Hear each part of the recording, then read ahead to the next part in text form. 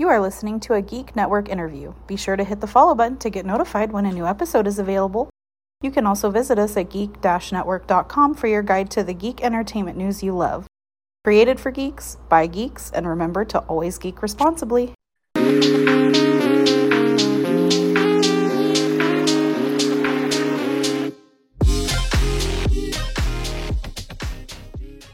Hello, everyone. My name is Daniel, your host here with Fandom Sessions. I am very lucky and really happy to have this guest on here.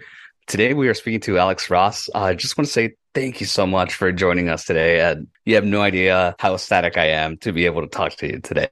Oh, thank you. I'm glad to hear it. I'm a big fan. First and foremost, before we jump in, really just want to go ahead and ask. It's been a big question. I know we can find this online, but how did you actually get started off with comics and drawing? Like as a 3-year-old? I mean, how did you eventually get into what you're doing now with everything involved in comics? How did all that start? I know you said 3-year-old, but what really kicked it off for you? I mean, if I take it by the rate of how long I've been drawing comics, just not necessarily ones that are published, it's been 50 years for me as a professional, but not as a professional. No, as working the business, it's been since 1989 when I got out of art school. I went to a place in Chicago called the American Academy of Art. And I was kind of hooked up through friends with a local comic book company that had a job available, which was ultimately just fitting my yearnings to get into the field. And I would have taken almost anything at that point. And it just happened to be a Terminator comic. So this was meant to be sort of a coda kind of impression of the one Terminator film that existed at that time. And we had no expectation there would be any more. It was 1989. It was only, 5 years after the film had come out, or 3 years, whatever it was. So ultimately, I was doing what I thought was the only sequel you would ever see of that product that I liked very much. And, being introduced to that company led to, as soon as you're published, you do get a certain amount of recognition that can lead to the next job. And because people saw that you performed one task, you probably can do another successfully and so on. And then I wanted to do something to get the foot in the door of publishing so that I could either pitch to that publisher or to any other projects, which right as soon as I was done working on this Terminator series called Terminator: The Burning Earth, I started working up my pitch for a Marvel project that was meant to be sort of an upscale Marvel anthology, not knowing what full shape it would take. They had some anthologies at the time, and I just thought they could use a painted one focused around their own IP characters, like all the stuff that I would wind up getting associated with. But I was wanting to prove that you could take all this stuff as seriously as you could make it look realistically. And there was a few examples of that. There's the work of Bill Sienkiewicz with Electra Assassin. There's the series about Wolverine and Havoc called Meltdown. And then ultimately the stuff that Dave McKean had done over at DC with first Black Orchid and then Arkham Asylum. Those things were sort of all stepping stones to breaking through with more painted product happening. But all those are much more avant-garde than the way I approach art. And my style is obviously much more, traditional American illustration. I get that is one way of putting it, but your art is just so realistic. You really make every character, every panel just pop out at you, and it's eye-catching. It's amazing. It's beautiful. It's mesmerizing. So I should argue with that? No, not at all. No, I'm just complimenting your work. I appreciate you saying that. Because I have admired your work. I am one of the type of readers that will basically the artwork will turn me off from the story, but I've never had that issue with you because it's just so eye-popping. It just grabs your attention naturally. How long does it typically take for you to actually come up with a panel or a character design? Because there's so much detail that goes into everything you do. Character design could be any amount of time. It could be as quick as it came to your mind and then you articulate it, or you've got a complicated design that demands a lot of additional drawings, not just one, to either work out the concept or, give other people. Say I recently designed a suit of armor for Iron Man, the one he's currently wearing. And I did multiple drawings, not just the turnaround of the figure, but many different angles, views on the Iron Man suit, the helmet, all these kind of things that they can pass along to the multiple artists that will be drawing it. So that could be many hours versus, say, a drawing that took me 1 hour to do. But as far as planning for my storytelling and my pages, I do tight thumbnails of everything. So these smaller drawings that are about 4 by 5 inches, they get done anywhere between a few hours worth of time, just because you're complicating, you're beginning to figure out the complicated language of storytelling, and depending upon how detailed that stuff is, it's a lot of thought going into that. What I normally do with a lot of my work today is covers. And so one of those designs could be knocked out as a design in an hour. In terms of the actual painting, it could be a day, 2 days, 3 days, depending on how many elements are in the painting, how complex it looks, usually depending on the number of figures that are in it. And you've done both sides of the coin. So you have written comics. You've also illustrated for comics, drawn the comics. So what is the biggest challenge for you, and which one do you prefer, writing or illustrating and drawing for comics? I would definitely illustrating, and that's why I postponed trying to take on the whole job myself for decades, because I saw it as the domain of people who had trained specifically at making their skill level be excellent with writing. So if I can get my ideas in there, I can still get the credit applied to co-creation or co-author status without necessarily having fed them all the lines or the structuring of everything. So amongst my earliest projects, things like Marvels and Kingdom Come, I supplied early structural things that I worked with the authors. And in some cases, I wrote extensive notes and even a full outline for, in the case of Kingdom Come, before I would meet Mark Waid. I prefer just the execution of the thing. So to me, in a way, the writing is just a step along the way of getting it done. And in my time of having to write entirely my own works, which there's only a couple I've actually written full books for so far, to me, it's almost a means to an end. It's not a lifestyle I would choose to pursue. I prefer sitting down and looking at the final product taking shape within a quick period of time, whereas the writing of a script is going to be so prolonged from when that's written to when those words are then put into lettering. And then, or if it's me as the illustrator, of course, I'm executing all those pages and designs. So I'm basically trying to say that I don't really respect the art form of writing. Okay. Boy, that joke is not going to be, nobody's going to take that as a joke if you don't laugh at it. So, right. Wow. That's, all right. Well, there's my reputation. So you're good. Nobody's going to judge. And I do have this because you brought that up. I do have Fantastic Four Full Circle, which you wrote and illustrated for.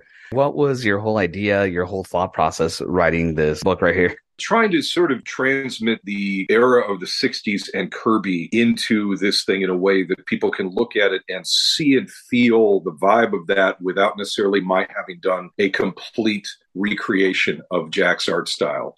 And I didn't carefully reconstruct the storytelling style other than hopefully being consistent with the voices that have been before. So it's not like I followed an exact roadmap and read every single one of the stories, but more those characters and that storytelling's been part of my life for over 50 years. So I've got that sort of in my DNA. It's a go-to that you think of. But as far as doing something that articulates something of the pop era of graphics I wanted to imbue it with, I've not normally done a lot of that. And I certainly haven't done a lot of pen and ink.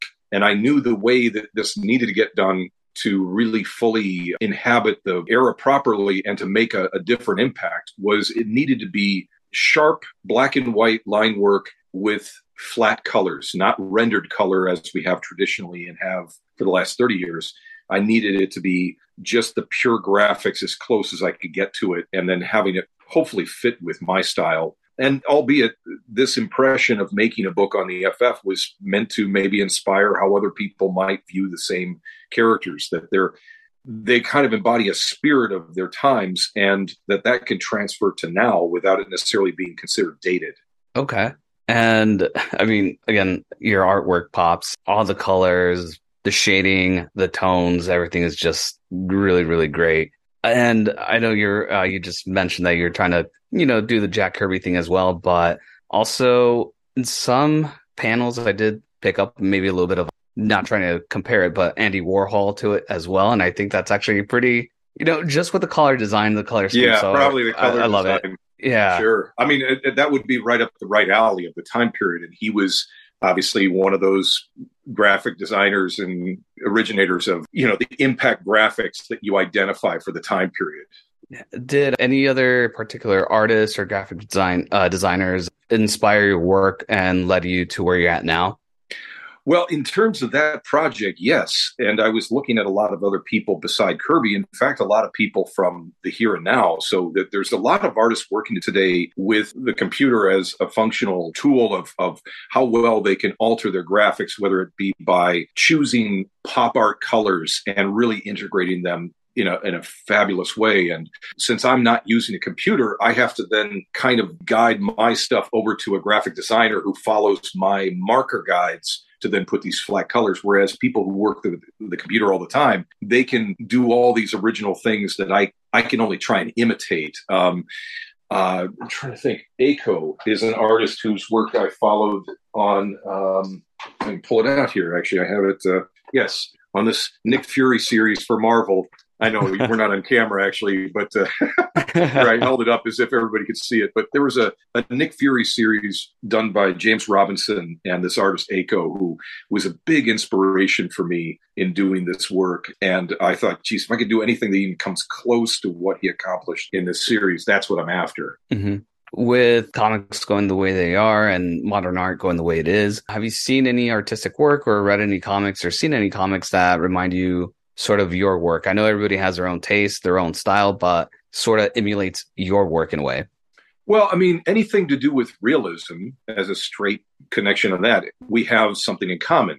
It doesn't mean those people doing realism are influenced by me. Sometimes they might acknowledge such. And occasionally, if I see people working with water-based media, it's, of course, going to remind us of them being in common shape with me. So I only know if somebody's connected to me if they said so. But I follow people like, say, Greg Smallwood, who's been working on The Human Target at DC. And that series itself was a real inspiration for me, even though it started to come out after I was done with my Fantastic Four book. But Greg actually had done a Nick Fury story for an anthology I did with Marvel just a couple of years ago. And so I was already taking some inspiration from his work on that there. There's a lot of artists like Lee Bermejo, who does just cutting edge stuff with realism. And again, I don't want to give the impression that I only look for realists, because then I'd have very few comics to buy. Abstract art is part of it too. The cartoony nature of comics is what kind of holds us all in. And so everything can all those diverging styles can find common overlap. And so I do follow all the realists that come into the field, just about. But I take a strong look at everything else, and I should refrain from saying what styles I find less exciting. Yeah, we're not going to make you mention that at all. Yeah, because it's not going to wind up like, if I say it, then people go, oh, he's right? Wow, I think I'll learn something. No, they're just going to hate me if I said I didn't like a certain thing a certain way. But, we all have our favorites. What has been the hardest storyline to actually illustrate, whether it be DC or Marvel? What was the biggest challenge? The more reality, the more you have to draw conventional things, places, people. It takes a lot of the fun out of the kind of gentle absurdity of bringing the fantastic to life. So I can get really excited about bringing a fictional character to life and making them seem real and juxtaposing them with our reality. But if you remove that fun, colorful character from it and you're just drawing reality, which is something where I came from, that working world where you had to do illustrations of people just doing things. That was what I came from in advertising, doing storyboards. That's boring. That's not what I wanted to spend my adulthood doing. And thankfully, I've only intermittently done it, but I'm also largely responsible for when it's been in my work. Right after I did Kingdom Come back in 1996, I had been story. Oh, thank you. I had been in development of a series called Uncle Sam with Vertigo, and that wound up being a bigger dive into parts of American history. So we jumped around through the years, as well as we were showing contemporary world stuff. And the only fantastic element was the figure of Uncle Sam himself, who wasn't exactly an overly colorful form. In fact, it was very grounded and he was meant to look like just some homeless guy you'd see on the street. But that was a challenge, but it was one that I would still say I feel like I did some of my best work on that series. So it is just the challenge of doing the things that you know are objectively something people can compare against. They can tell whether or not you got a detail of something we all would recognize as real wrong. You know, so if I drew a bad car, or I draw a building that looks very sloppy and looks like I don't know what buildings look like, people will know right away. Whereas if I make up something fantastic or I'm copying things from fantastic lore and I don't necessarily alter or amend those things so much to make them extra real, you're still not going to necessarily judge me the same way as you can tell when I screw up the objective reality. Gotcha. And you've worked doing multiple covers. You've actually designed the poster for the 74th Academy Awards. How was that? How did they approach you, the Academy? How did they know you were involved with being an illustrator or an artist? Well, I guess I had enough notoriety at the time, I guess. So they thought it would have been their core concept to try and treat the Oscar statuette itself like a heroic figure.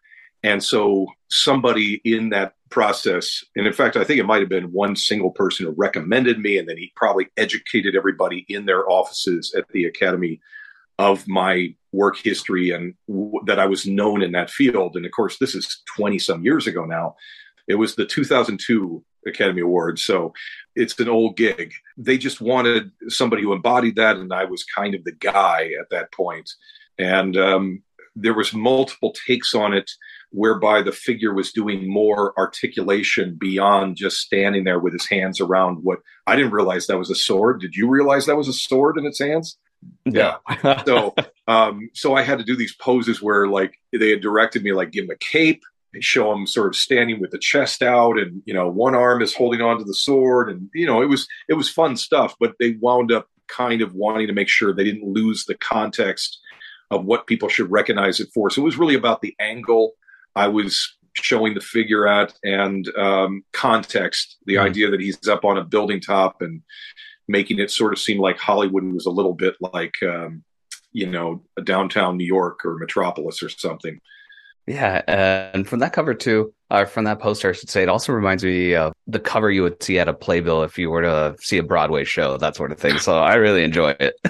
Oh, thank you. Yeah. Thank you. I can only look at it critically because I know that if I had had more reference for what's on the street below the building, it's a real building he's on the top of there, I would have gone in and rendered out each building, but I had none of that. So it was all sort of abstractly blocked out as if it was just some continuation of the color blue and some highlights of lights in the city below. And I feel like it's a terrible cheat. A lot of superheroes are based either out of New York, Chicago, also, you know, with DC Jump City, which is translates to San Francisco. You got your Seattle, which would be Starling City from Arrow. So when it comes to drawing a lot of these superheroes in their hometowns, have you actually visited majority of these places and actually gotten the building structures down to a point, since you've been mentioning that a lot? No, I mean, in the case of where I did the most of it, where it mattered the most, the specifics would have been Marvel's when it was New York. And at that point that I was working on that series between 1992 through early 1994, I had never been to New York. I went there shortly after the series was finished. So all of my work was done based upon photo books. And I had a handful of them published by Dover that were all black and white photos of the city, and maybe some various things I got from Life magazines that I inherited. But yeah, I thought if I could sort of make my way through this with as much kind of distanced matching. And also I did have a friend who was from New York who, when he went home to visit, took pictures for me of the tunnel walking through or taking a cab through that connected between New York and Queens. So that where the main character himself will walk through in the third issue of that series, you had some actual real locations. And so I got everything from some really bad Polaroid pictures given to me, which were really blurry. I had to make the best I could from those, to eventually the last issue has, which brook? Is it the George Washington Bridge? I keep getting this wrong. It's either the Brooklyn or the George Washington Bridge that Gwen Stacy dies on. So the actual bridge, we got it correctly when we photographed it. My friend took the pictures for me following directions I gave, so that everything that I illustrated there was accurate to what the bridge, which is unchanged for, practically a century at least, I could have that correct there and authentic accuracy. And then, it would still be many years before I would ever walk across it myself. Wow. And Jackie and I had the same idea. Google Earth vacations or just Google Map. You can do Street View if you want more accurate pictures of the buildings there. If you need to design any more cities. Well, yeah. I mean, nowadays, not that I would use the computer as quickly as others might. I know, you can look up anything anywhere, and of course, early 90s, not an option. Yeah, not available. I was going to my local library and looking for what they had there, and it was often slim pickings. So it was benefited mostly by having somebody that actually got a few pictures for me of the real place.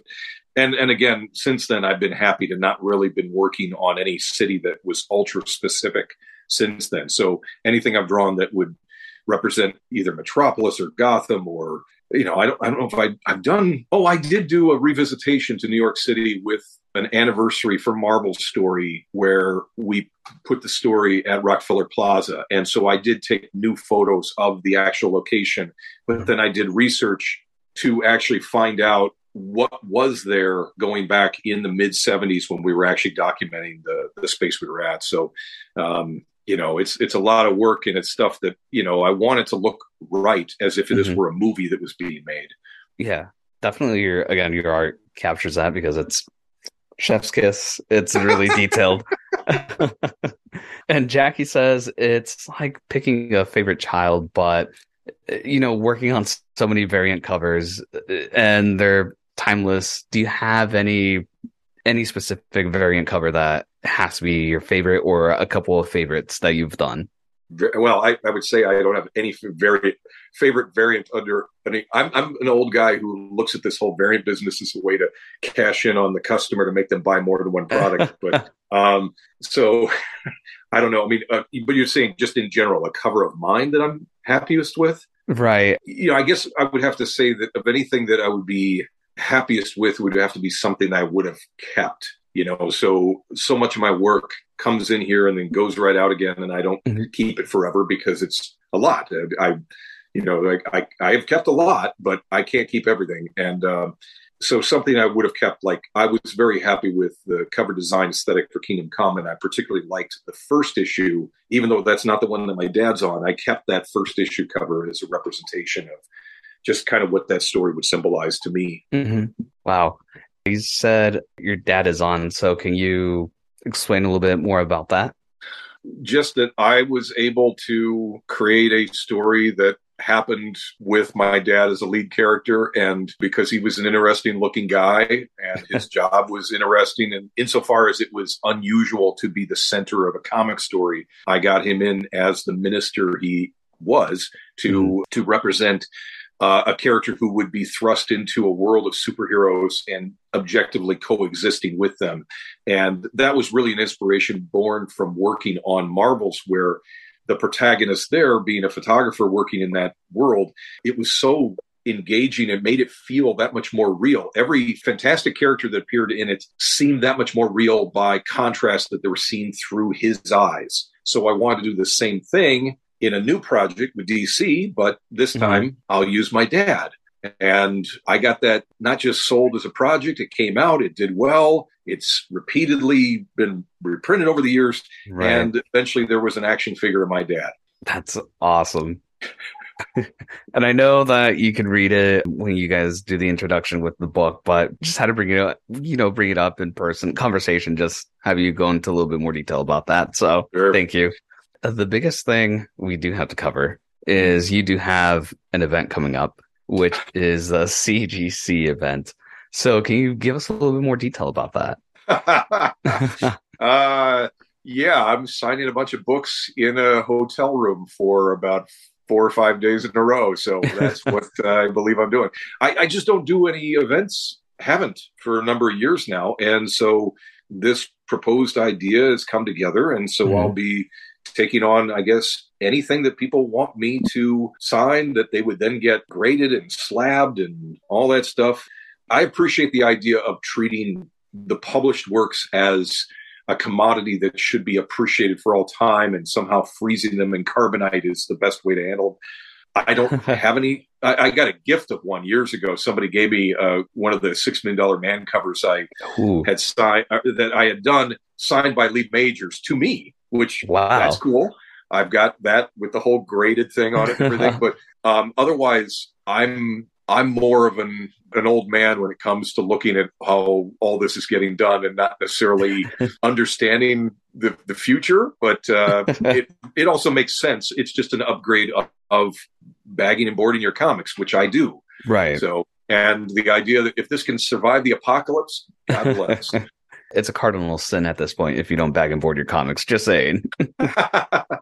Well, it's such a terrible thing in the way that the comics are made right now on such flimsy paper that your action of reading them winds up destroying them, because you hold them long enough, your fingerprints actually embed in a lot of the paper, if not the covers. They're printing.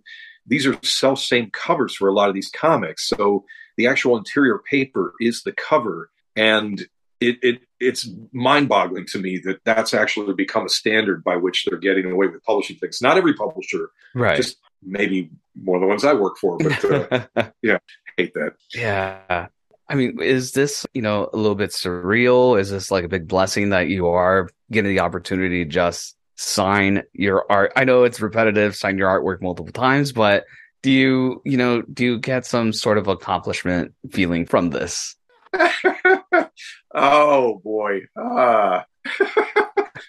The hard thing about public events is that even though you would think, okay, it's with people, those people are all different individuals. But the thing is, the interactions that you largely have are repetitive in a way that is not like a real conversation. It's the same conversation with each person. Hi, how are you? Give you the books.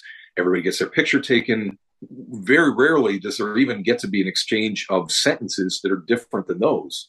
And in the context of a private signing, like I'll be doing with CGC, and my agent will be there, there'll be conversation that will last for hours, if not days, that at least I know, well, I'm a chatty person, as one might tell. And so I can enjoy a conversation that goes to whatever levels it matures to in the time being. This is nothing anybody else cares about except for me, but you asked. Just with the excitement and reception from fans, I just, wanted to know if that was going to amps it up for you. I mean, I think the biggest cornerstone of this business is really the getting a chance to create, to make the material, to be a fan of the material, of which I get all three of those things. And I don't look for events or a public edifice of like, hey, I need to go and do this kind of public event signing or presentation or gallery show. That's a sideline for the whole thing. If none of that existed, the core thing that's the most special is the same to me. The thing I appreciate the most is the creation of the work and the reading of the work, One of the other questions I do have for you is the Eisners. I've been told that, it kind of circles back a bit to the poster that you drew for the Academy Awards. I heard it's basically the Oscars for comic books, and getting multiple nominations and multiple Eisner Awards. What runs through your head? What did you experience? How were you feeling when you heard like, hey, you're up for an Eisner Award? What was all that going through? All those emotions? Honestly, all that's in the rearview mirror for me, because I don't know that I've been nominated in much of the last 20 years. The last time I went to San Diego, where they gave away the awards, was 20 years ago. And that was when Will Eisner was still there to present, to literally hand people the awards. So I've never had a conversation with the man, but I did get a couple of those things from him over time. I know my best experience with regards to an award and an award ceremony was actually the Harvey Awards when they were given away in Dallas, Texas. Back, for me, it was the first award I ever won. Back in, I guess it was 1995. Is that right? Because, Marvels came out between 93 and 94, so it would have been eligible in I think 95. Anyway, so I went to this place and Al Williamson was there in the audience. And if anybody doesn't know who Al Williamson is, then you don't know your Star Wars well enough. But, you know, he was a real hero of my childhood. And the fact that I got anything while I was there was such a sense of, for one thing, I was able to hang out with him later. In fact, I might have had dinner with him if I remember correctly. I know it was hanging out in a bar with him later. But the idea that, you could really feel the sense of like, oh my gosh, I really made it. I mean, I'm getting this thing that I know who Harvey Kurtzman was. I mean, that's a big deal. This award named for him, just the same as the Eisner's named for Will Eisner. I could almost never equal that experience again with the later events that I would have with award shows. And that one's very precious to me, that experience of having, and I was treated very well by my hero in the sense that Al Williamson would always rib whoever he met. He would give you a hard time in the most loving way. And, you feel like you've made it. You're kind of inside this world you always wanted to be a part of. And also, just going to start wrapping things up here, but I do want to go ahead and ask if you could give your younger self any piece of advice, what would that piece of advice be? Oh, wow. Boy, I don't want to repeat the whole line of it gets better, but there is something to that idea of, whatever your insecurities are at a younger age, don't sweat it. Don't worry. It'll work itself out. It gets incredibly personal when you start thinking about it in that broad a way. So I want to keep it somehow on matters of business and the art form we're here to discuss. So, I don't know what I would tell my younger self that isn't somehow to do with personal hygiene and appearance as well as personal life. The tough thing is that I had the fortune of a lot of the things that I should have done at the right time happened with regards to taking advantage of the opportunities I was given to work in this field. I leapt at the ones that were presented to me, even if some of them were awkward, I quickly made my own opportunities by beginning my process towards my own pitches quickly. And that happened, I was first working up the pitch for Marvels when I was 20 years old. No way. So it jumped right immediately from working on Terminator and thinking, you know what? I'm painting an illustration of the Terminator skeleton walking through a wall of flame. You know what'd be cool? Is all the flame in shape of a man, just like from the Human Torch. Can I paint that and make it look good? And that inspiration led me to this whole pitch that would eventually put me in the arms of Kurt Busiek. And then we worked together for a couple other things before we ultimately wound back around with this pitch making its way into Marvel's hands. Either way, the point is basically those things that you want to take advantage of and move in the right direction, aside from various missteps, generally did move in that right direction for me, to the fact that I can still be working in this field 30 years later. And on that level, I can't tell myself as a younger age, change the way you went about it, other than try not to make as many enemies as you might have, or be kinder along the way, or all those sort of things. That's actually really good advice. So really quickly, I do want to go ahead and give a shout out to your event coming up. So you can sign up at cgccomics.com. That's where you can sign up for the event and everything. The deadline is April 14th, 2023. So if you want your collection signed by the great Alex Ross, please make sure it's in by that day. Where can you find your social media handles, if you have any? I do. I believe they're all related to my name, but I'm not, I don't run any of them, right? I'm a Luddite. So somebody's running them for you. Oh, well, yeah. No, I don't touch a computer, even though we are technically talking through a computer device. I don't type. I've never actually sent an email or a text. My wife will send texts on my behalf, or emails on my behalf, not texts. I don't text anybody. So yeah, I have social media, but it's not me. I mean, it is me, but it's not me. It's not anybody proclaiming, hey, come and talk to me. It's more like, hey, pay attention to whatever this guy has that's coming up image-wise, and here's an image of something recent he's done. And that's what my social media is to keep me in people's thoughts. Okay. Well, that still works. All your handles are going to be Alex Ross. I really know. I should really know, shouldn't I? I mean, my website has been named Alex Ross Art, but then again, is that my name on Facebook? I have no idea. Okay. I have no idea what my Instagram handle is or any of the rest of it, and whatever's new that's come up since. I could be on TikTok for all I know. I have no clue. Well, okay. There you have it. Let's see. Jackie did say one other thing here. Google Alex Ross and the rest will figure itself out. That's actually true. Thank you. I was looking up information for the CGC signing and just typed in Alex Ross and like boom, boom, boom, boom, boom, boom, just multiple hits on Google. So, and occasionally one of those other Alex Rosses will not be me. There's a few other uses of the name and other gentlemen who are known in their various fields, including a New York critic music critic. So we might occasionally get mistaken for each other. Alex Ross, realtor in Portland, Oregon, or something like that too. or football star, as far as I understand. There's at least somebody who's in sports with that name. And also, I just want to say you can find me on my socials at Super Call Me Danny across all socials. You can find this interview and multiple interviews like this one on our website, which is Geek-Network. And also, all our socials are Geeks AZ.